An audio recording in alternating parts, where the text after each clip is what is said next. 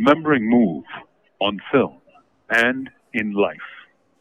How do we remember Move? Well, it depends on how we met them or first learned about them.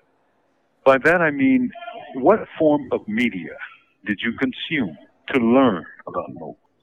If you read local papers at the time, you probably detested Move, for the papers did their level best to dehumanize Move, and in fact, to demonize them.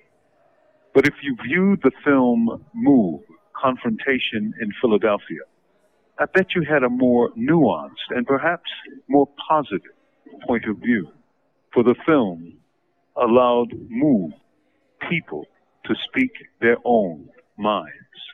And once it got banned by Temple University, I resolved to liberate it and let the people of the city see it in its entirety.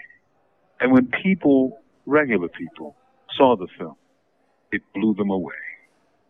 For here were Move people not just in brief sound bites, but in extended discussions, giving their ideas, insights, and arguments. In a word, the film humanized Move. The film broke through the demonization imposed by the local press and helped build support for the Move organization and their fight for freedom. With love, not fear. This is Mumia Abu Jamal. These commentaries are recorded by Prison Radio.